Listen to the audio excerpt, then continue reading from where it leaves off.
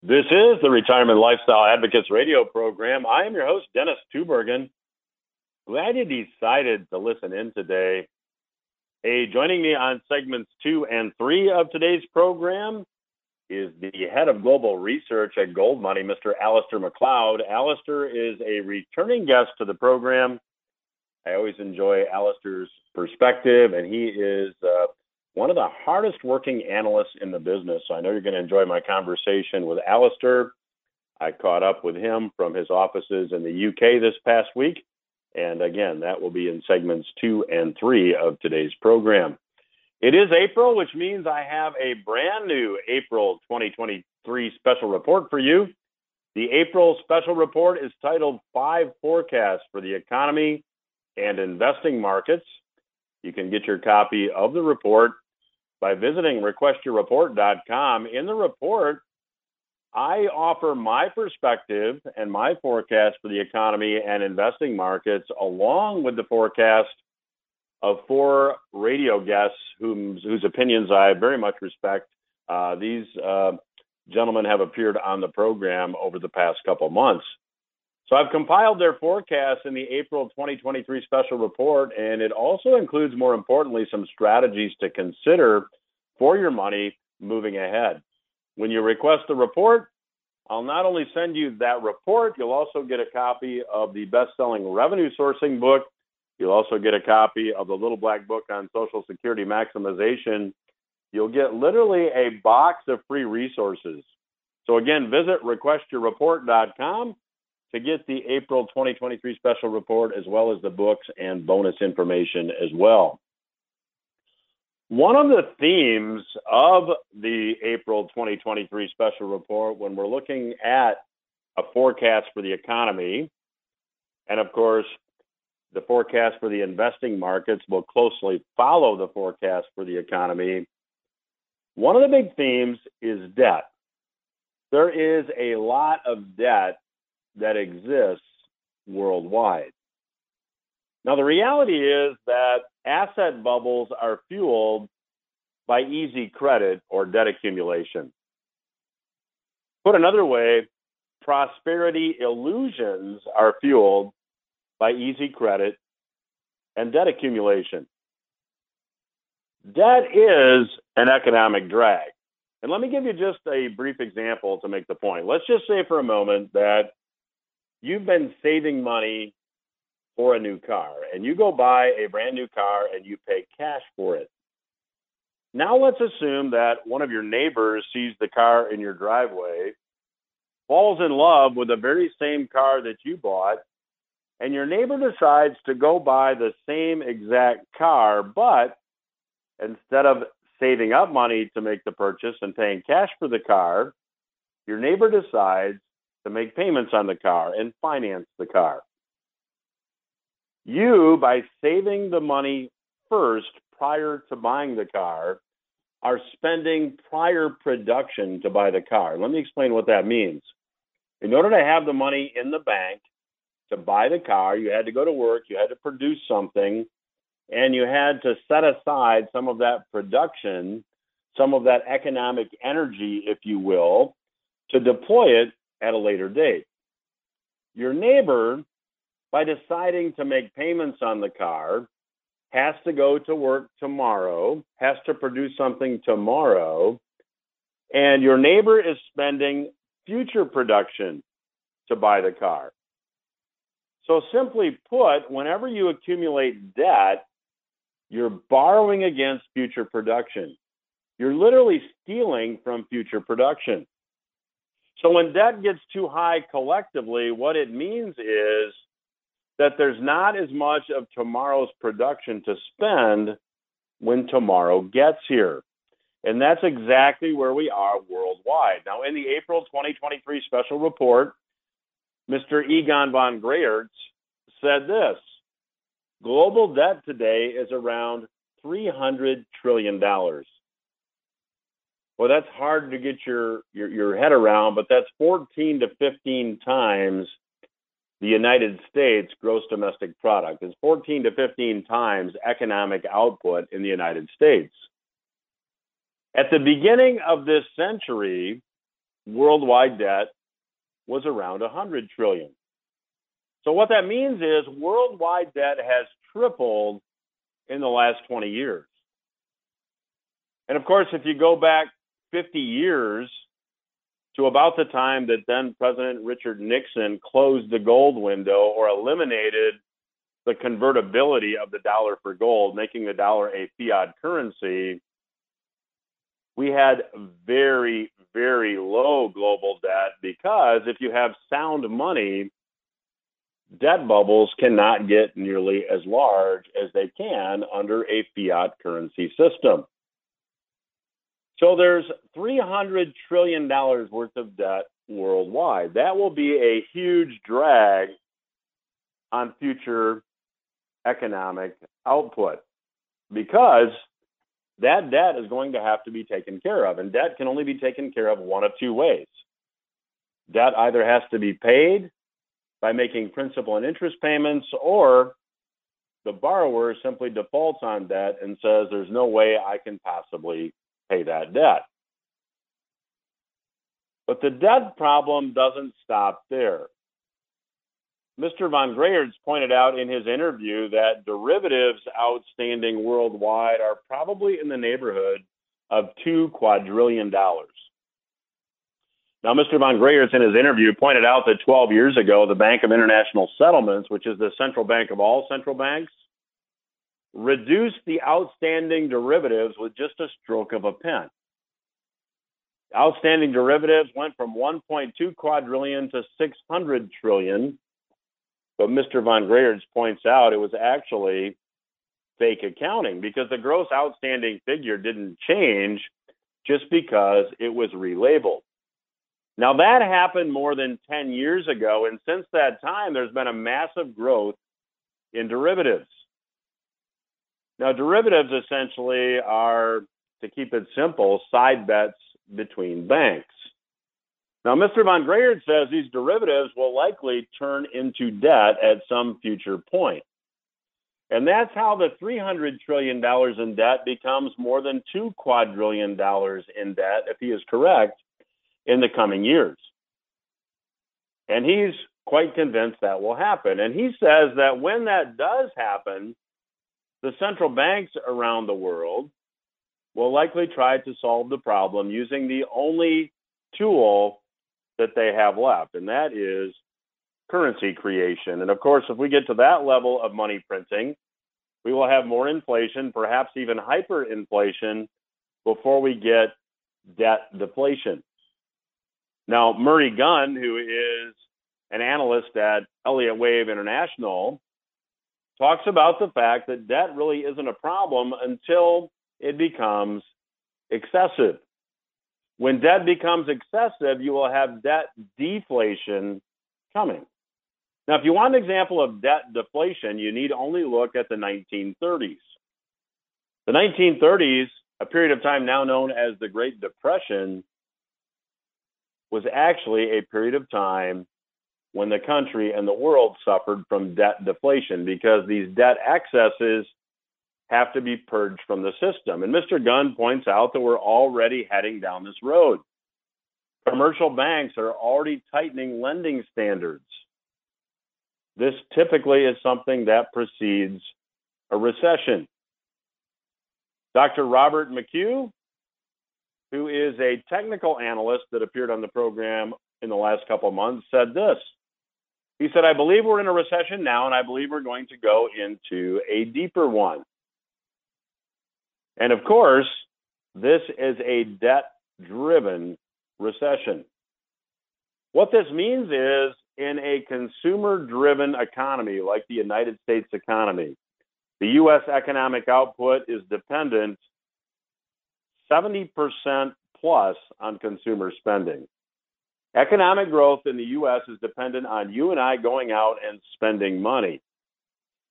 And if we have debt excesses, that means that we've consumed a lot of tomorrow's production, which means we won't have as much of tomorrow's production to spend tomorrow. That's where we find ourselves. I think that will likely be bad news for stocks moving ahead. I think that will be bad news for real estate moving ahead, with just a couple exceptions. Now, if you'd like to learn more, I would encourage you to request the April 2023 special report. When you request the report, you will also get a copy of the revenue sourcing book, which contains a planning strategy for the current economy. You'll also get a copy of the Little Black Book on Social Security Maximization. If you're trying to figure out how to collect your Social Security benefits most effectively, I'd encourage you to request this package of information as well. The April 2023 special report is titled 5 Forecasts for the Economy and Investing Markets. You get the report, the revenue sourcing book, as well as the Social Security Maximization book by visiting requestyourreport.com and letting me know where to mail your box of information. It is free. It is without any future obligation. Just go to requestyourreport.com and let me know where to mail all this information, and I'll be very glad to do so. I will be back after these words with my special guest, Mr. Alasdair Macleod. Welcome back to RLA Radio. I'm your host, Dennis Tubergen.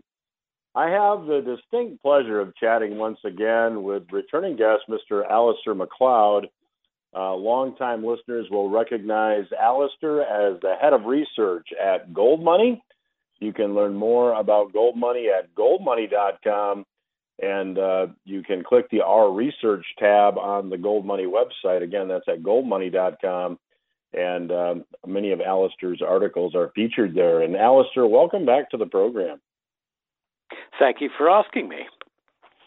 Well, you're very welcome. So Alasdair, since we last talked, we've had some excitement with Signature Bank, Silicon Valley Bank, Credit Suisse, First Republic. What would you, in your view, what is the health of the banking sector, and is there more to come?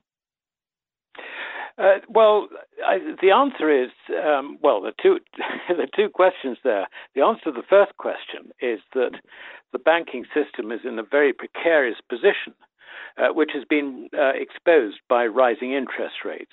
That's the first thing. And the second thing I would say is, yes, there is a lot more to come. And even though there are signs that the rate of inflation is declining, it's not that that's driving interest rates up. What is driving interest rates up is contracting bank credit. When bank credit contracts, interest rates rise simply because at the same time as it contracts, demand for credit tends to increase. So you get this clash, as it were, where banks reluctant to lend. Now, that is a process which has hardly started. We have seen the level of deposits in the banking system fall. That's really what the declining M2 and M3 statistics are about. But all that has so far reflected is sales of bonds and also a reduction of cash balances within the banks. So all in all, I think that the real credit crunch is only just developing. So, Alasdair, when you look at just here in the States, when you look at FDIC, when you look at the insurance programs that insure bank deposits, I think the Deposit Insurance Reserve Fund has about $170 billion in it to insure $11 trillion of bank deposits. So it seems that if depositors are going to be made whole, if there are more banking failures, that's going to lead to more quantitative easing and currency creation by the Fed and other central banks. Would you agree with that statement? Yes, it's inevitable. It is a primary duty for a modern central bank to ensure the integrity of the commercial banking system. And by that, I mean that all depositors must be protected.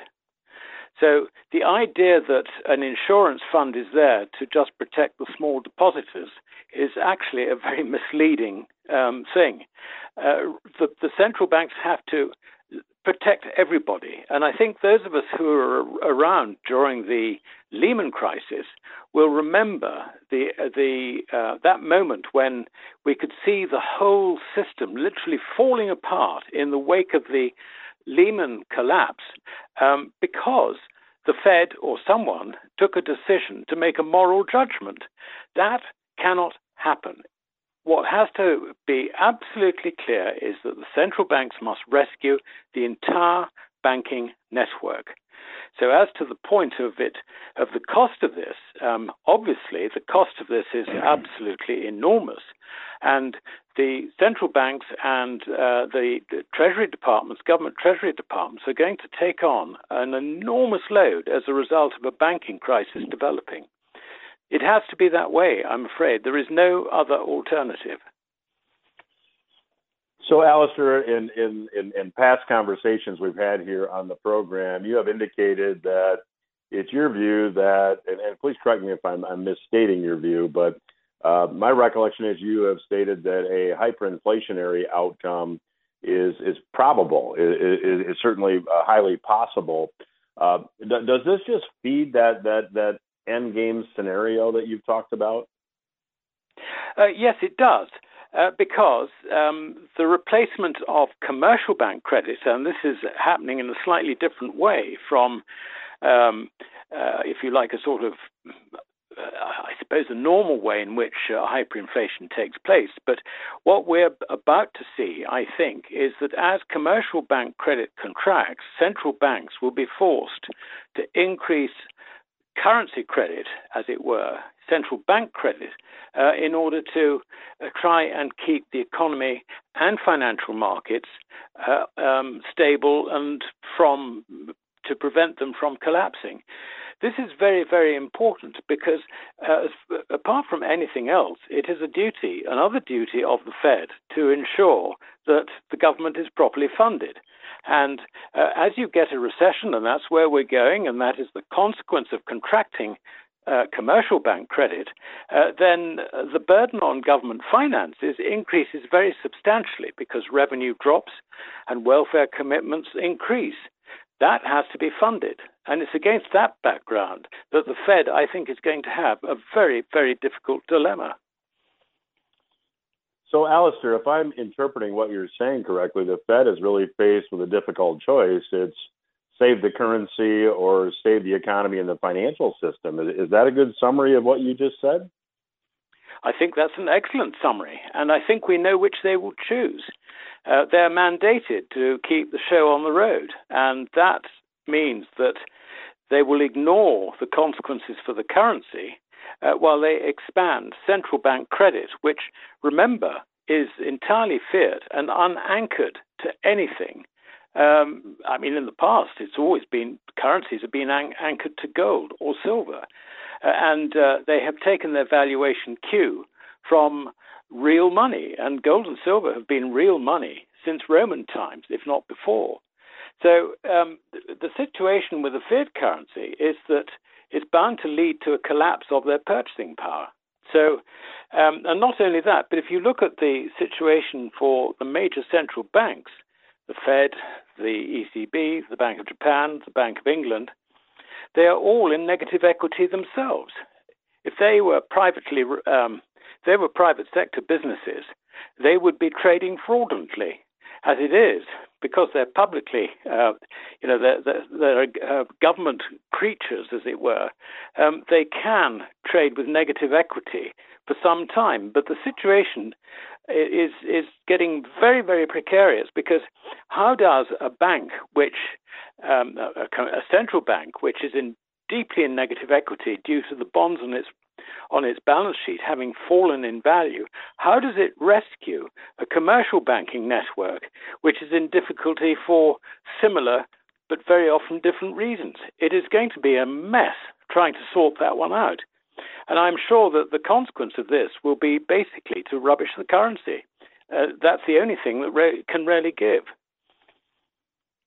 So, Alasdair, I know this is a difficult question, and if you don't want to venture a guess, I completely understand. But it seems like there is this accelerating move away from the U.S. dollar. It seems like there's a lot going on as far as currencies are concerned. What do you think the timing is on major currency changes here? Well, I think it's in progress now, Dennis. We've seen increasing numbers of countries, as you point out, moving away from a total commitment to the dollar for payments, for trade payments. And also the other thing is that while the West is going into some sort of recession, and this is, again, I point out that this is due to contracting bank credit, this is not true in Asia. The Chinese money supply is increasing, and the reason it's increasing is because capital is going into China. Capital is being provided by the banks for economic expansion, and their economic expansion is an Asia-wide phenomenon. This really is such a stark difference from us in the West. So it means the whole of Africa basically are enthralled to the Asian hegemons. And I think it's a combination of that, and it's becoming very obvious to foreigners that there are huge dangers in the Western currency system, and it would be wrong to have all their eggs in that basket. So they're looking for alternatives.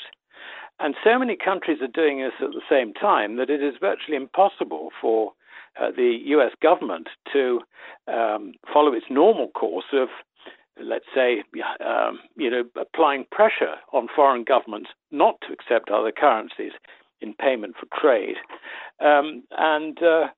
So I'm afraid that we have been blindsided by the sheer quantity of countries looking to move their activities towards China. Well, if you're just tuning in, you are listening to RLA Radio. I'm chatting today with returning guest, Mr. Alasdair Macleod. He is the head of research at Gold Money. You can learn more about Gold Money at goldmoney.com, and you can also check out Alasdair's very prolific writings at goldmoney.com. And Alasdair, we have just enough time left in this segment for our listeners maybe that are not familiar with Gold Money, for you to tell them a little bit about what you do. Yes, indeed. Well, what Gold Money does is it stores on a custody basis gold, silver, platinum group metals in vaults around the world for its customers. And we've got, I think, somewhere between $1.5 and $2 billion worth of metals stored in about 11 different locations. And it's important to appreciate that we do not take the customers' money onto our own balance sheet. It is completely separate in accordance with proper bailment and custody rules. So that's what we do, and I write the research which hopefully informs people about economics, about geopolitics, about the factors that at the end of the day drive the relationship between fiat currencies and true money, which has always legally been gold and silver. And we will talk more about that in the next segment when RLA Radio returns with Mr. Alasdair Macleod. Stay with us. You are listening to RLA Radio. I'm your host, Dennis Tuberg, and I'm chatting today with the head of research at Gold Money, Mr. Alasdair Macleod. You can read his research at goldmoney.com. And Alasdair, let's just jump in and talk a little bit about, fiat currencies. When you study fiat currencies historically, correct me if I'm wrong, we're not really debating when fiat currencies fail. We're not debating if they fail. We're really debating when they fail. Is that a fair statement? I think that is a fair statement. Every currency failure in the past has been of a fiat currency. You never get a currency which is properly bound to precious metals, which, as I said in the first segment, is legal money. You never get one of them failing. And every time that a fiat currency has been replaced by another fiat currency, that has failed as well. Because fiat currencies depend for their value on their credibility amongst their users. There is nothing else than that credibility. And if that credibility goes, the currency goes. So, Alasdair, I interview a lot of people here on the program, a lot of very bright people, and I would say, there's probably 40% or so of the people that I interview that say that who are very credible, who say that we will not see a gold-backed currency in the future, and I would say about 60% will say that we're going to revert back to a currency that will be backed by something tangible like gold or silver. simply because it's going to require that to get confidence, or so the users of the currency have confidence in it. Do you think that we will return somewhere in the world back to a gold-backed currency at some point? And if so, what currencies do you think are likely candidates to lead the way? Well, that's a fascinating question. It's hard to envisage our currencies going back onto some sort of standard. But then if they really start collapsing, we can probably imagine that a bit, a bit more. And as to your straw poll of 60%, thinking, well, we could well return to a currency backed by something tangible, I think I would be right in saying that this is a very, very selective straw poll, because by the nature of it, Gold Seek Radio is looking at precious metals and looking at the world from that point of view. But passing on from that slightly, I think that the current developments in Asia are fascinating. There's a guy called Sergei Glaziev who's been appointed by the Eurasian Economic Union to head a committee to design a new currency which is specifically for pricing commodities and for cross-border trade settlement. The idea is that the dollar in Asia will be replaced completely. Furthermore, this currency is intended to be extended to anyone in the Shanghai Cooperation Organization and BRICS, on BRICS Plus, who wants to participate in it. So we could be looking at something which is available to the vast majority of the world's population insofar as they are citizens of the countries that could participate.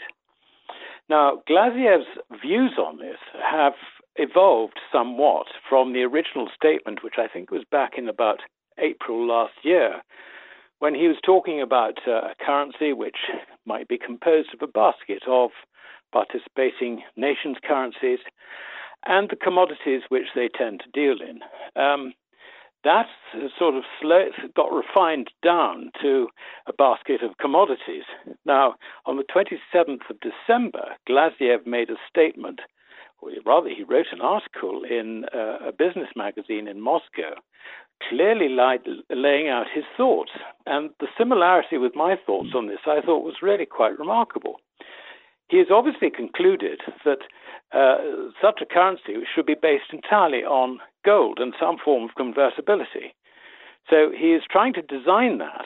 And the other thing is that he was also talking in that article in the sense of backing the ruble with gold, which becomes a lot more interesting.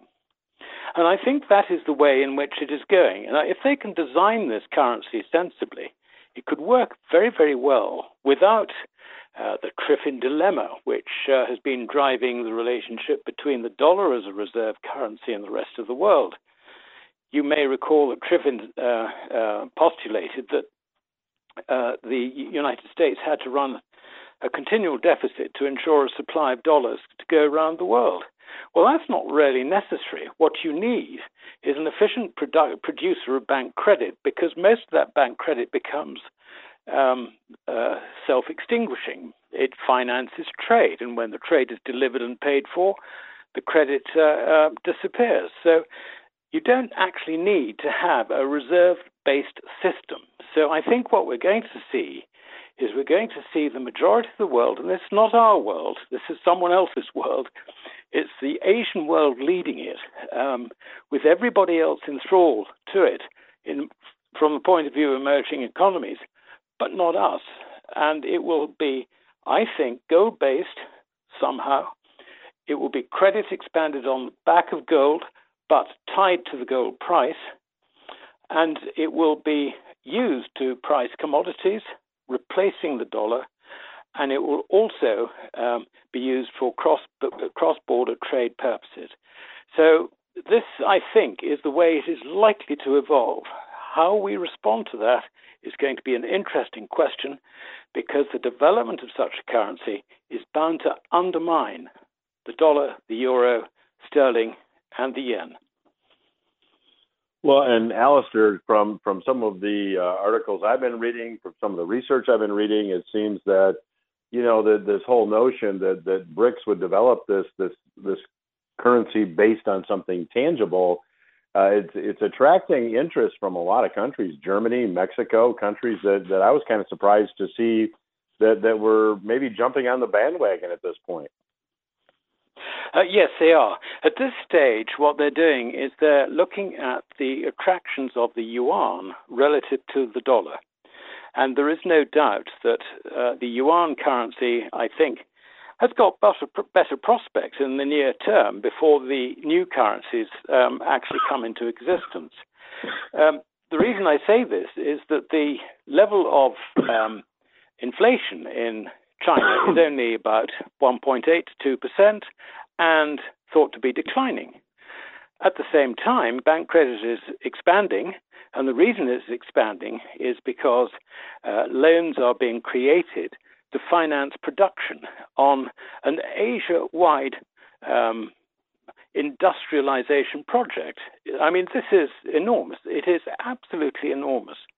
So you can see that countries are attracted to that relative position compared with the dollar, where we have a fragile financial system, a developing banking crisis, and we will have further rises in interest rates from contracting credit, which somehow the Fed and the other major central banks in the West is going to have to counteract.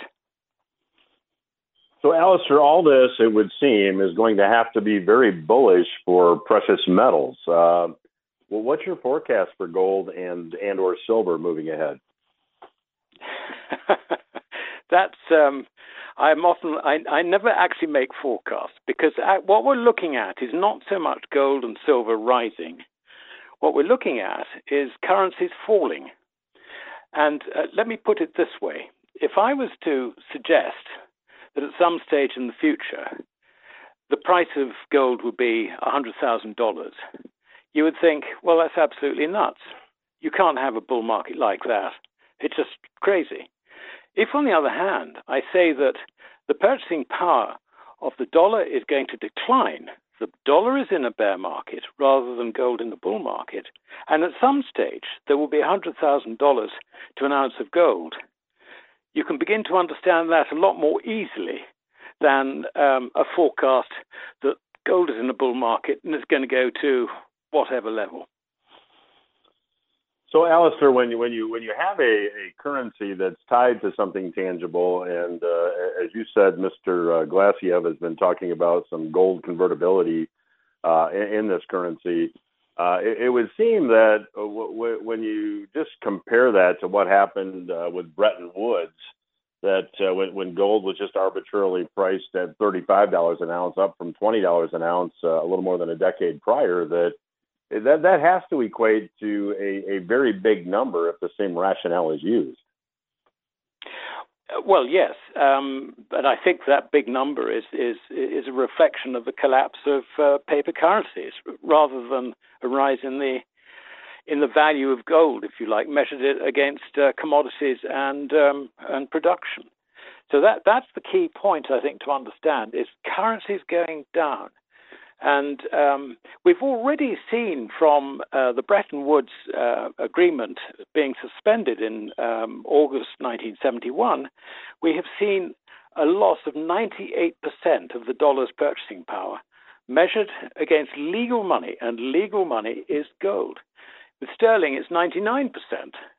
Yet as users of these currencies, we are hardly aware of this. I mean, yes, we are aware that over time, prices have been rising or there's been inflation. But, we think in terms of the currencies being stable. It's the prices that are rising, we think. Now, the moment the general public understands that it's not prices rising, but the currency falling, then at that point the currency is doomed, and there is absolutely no prospect of it coming back unless it is used as a means to distribute gold amongst the population by being tied credibly to a gold standard. Well, my guest today has been Mr. Alasdair Macleod. He is the head of research at Gold Money. You can learn more at goldmoney.com. And I would encourage you to check out Alasdair's articles there. He is a prolific writer. You can click the Our Research link on the goldmoney.com website. Alasdair, it's always a pleasure to catch up with you. I know I appreciate your perspective. I know the listeners do as well. Thank you for joining us, and I'd love to have you back down the road. I would like that very much too, Dennis. Thank you very much for asking me. We will return after these words. Welcome back to RLA Radio. I'm your host, Dennis Tubergen. Thanks again to my special guest, Mr. Alasdair Macleod, for joining me on today's program. Today, I want to offer everyone the opportunity to get the April 2023 special report. When you do request the report by visiting requestyourreport.com, you'll also get a copy of the Revenue Sourcing book, which contains a retirement planning strategy for today's economy. You'll also get a copy of the Social Security Maximization book titled The Little Black Book on Social Security Maximization. You'll also get some bonus information as well as the April 2023 special report titled 5 Forecasts for the Economy and Investing Markets. Again, to get all that information, visit requestyourreport.com. Let me know where to mail that information, and I'll be very glad to get it out to you. You know, in the first segment, I talked about the fact that debt excesses are a drag on future production because debt consumes future production. But that's not the only headwind the economy is facing. As you're probably aware, we've been experiencing significant inflation over the past couple of years, and that has really made the U.S. dollar fall out of favor around the world. Michael Mahari, who writes for Shift Gold, pointed out in an article on April 5 that China and Brazil recently finalized a trade deal in their own currencies, which completely bypasses the U.S. dollar. I talked about that here on the program when it happened.